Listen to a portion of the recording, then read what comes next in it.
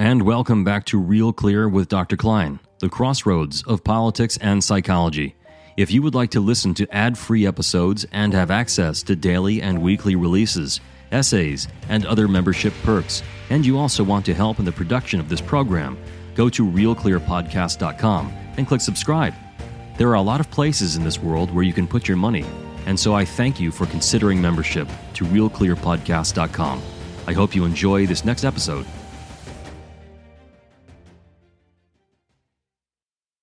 Welcome back, folks. It is Wednesday, October 4th, 2023. And oh boy, do we have a few things to talk about. We have had unparalleled and unprecedented events transpire in our politics. Starting from the top, Speaker of the House Kevin McCarthy has been ousted from his own party. And just how did this happen? Firebrand Representative Matt Gaetz got Andy Biggs, Eli Crane of Arizona, Tim Burchett of Tennessee, Bob Good of Virginia, Matt Rosendale of Montana, Ken Buck of Colorado, who I was surprised by, and Nancy Mace, that is, of South Carolina, 8 of them in the Republican Party, to open up a vote to oust the Speaker of the House. Of course, 8 people can't do this on their own. All they needed was every single Democrat in the House to join them, and guess what? They got it. So, just when you thought the Democrats were on the defense in our politics, the frontrunner, Donald Trump, is leading in all the polls. Joe Biden is a diminished president and a disaster on most accounts.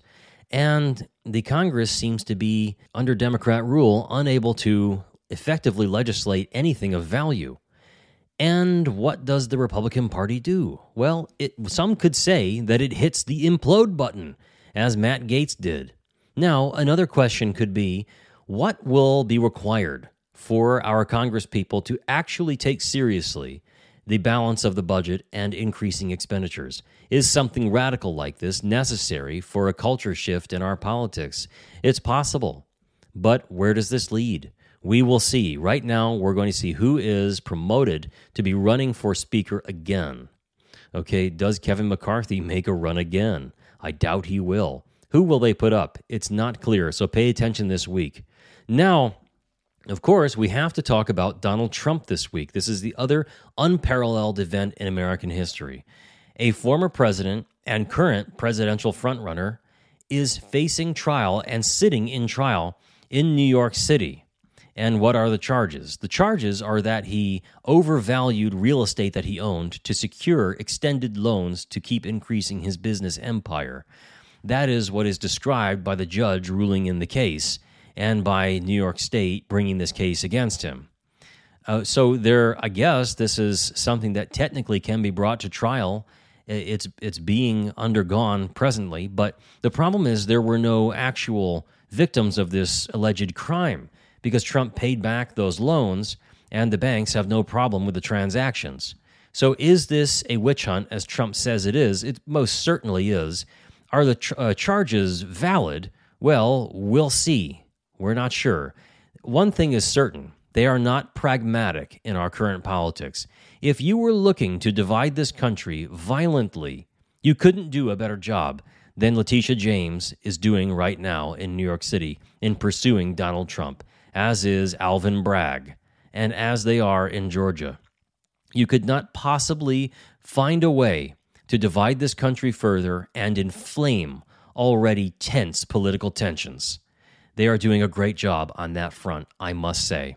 If you watch the video of former President Trump walking into trial and sitting at the table, you will notice the person pursuing him, Letitia James, sitting in the background, staring at him with a scripted face, as if she is at once being a righteous reviewer as well as concerned citizen. It is total political pageantry.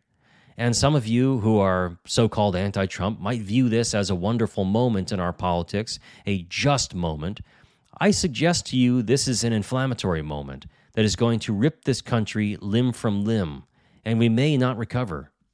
Okay, on the other hand, former President Trump has made some ridiculous statements this past week, and this stuns people who would like him to behave more properly. He came across actually as an authoritarian this past week. So the claims that Trump has been fascist are not substantiated by his actions, but certainly he does substantiate them by his rhetoric. Listen to this. This is his post on Truth Social. They, the media, are almost all dishonest and corrupt, but Comcast, with its one-side and vicious coverage by NBC News and in particular MSNBC, often and correctly referred to as MSDNC, Democrat National Committee, should be investigated for its country-threatening treason. Their endless coverage of the now fully debunked scam known as Russia, Russia, Russia, and much else is one big campaign contribution to the radical left Democrat Party.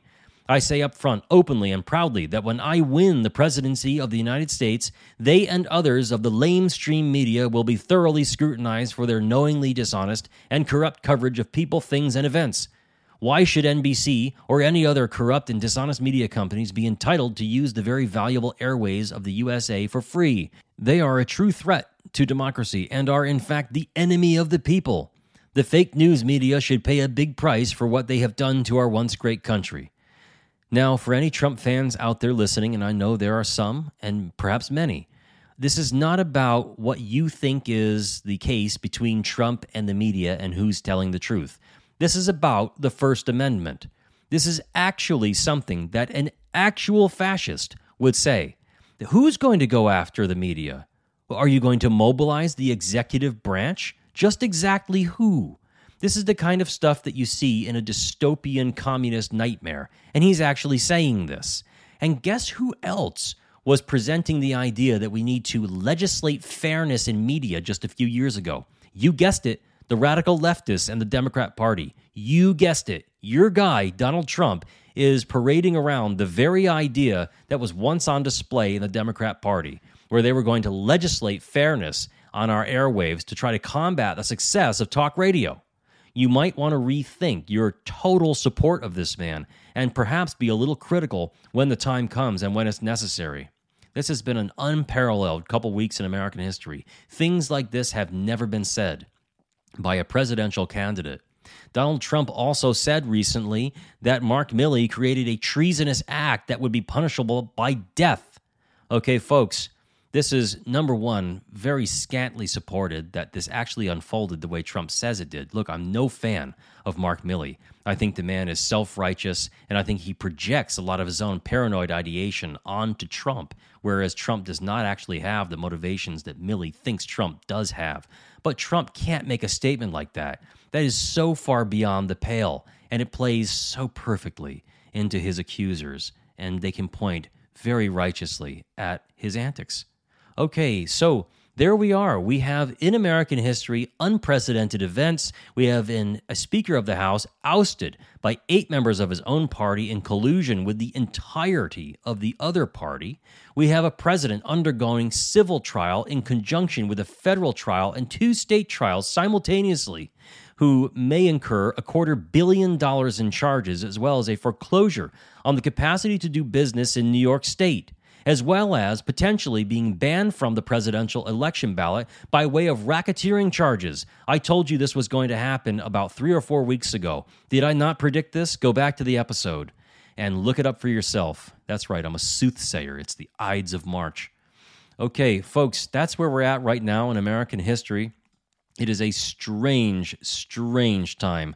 I say it all too often, but this reminds me of the fall of Rome. I know I'm sitting here all patriarchal and such, thinking about the Roman Empire, as all kinds of Philistine men are apt to do these days. But what can I say? It crosses my mind.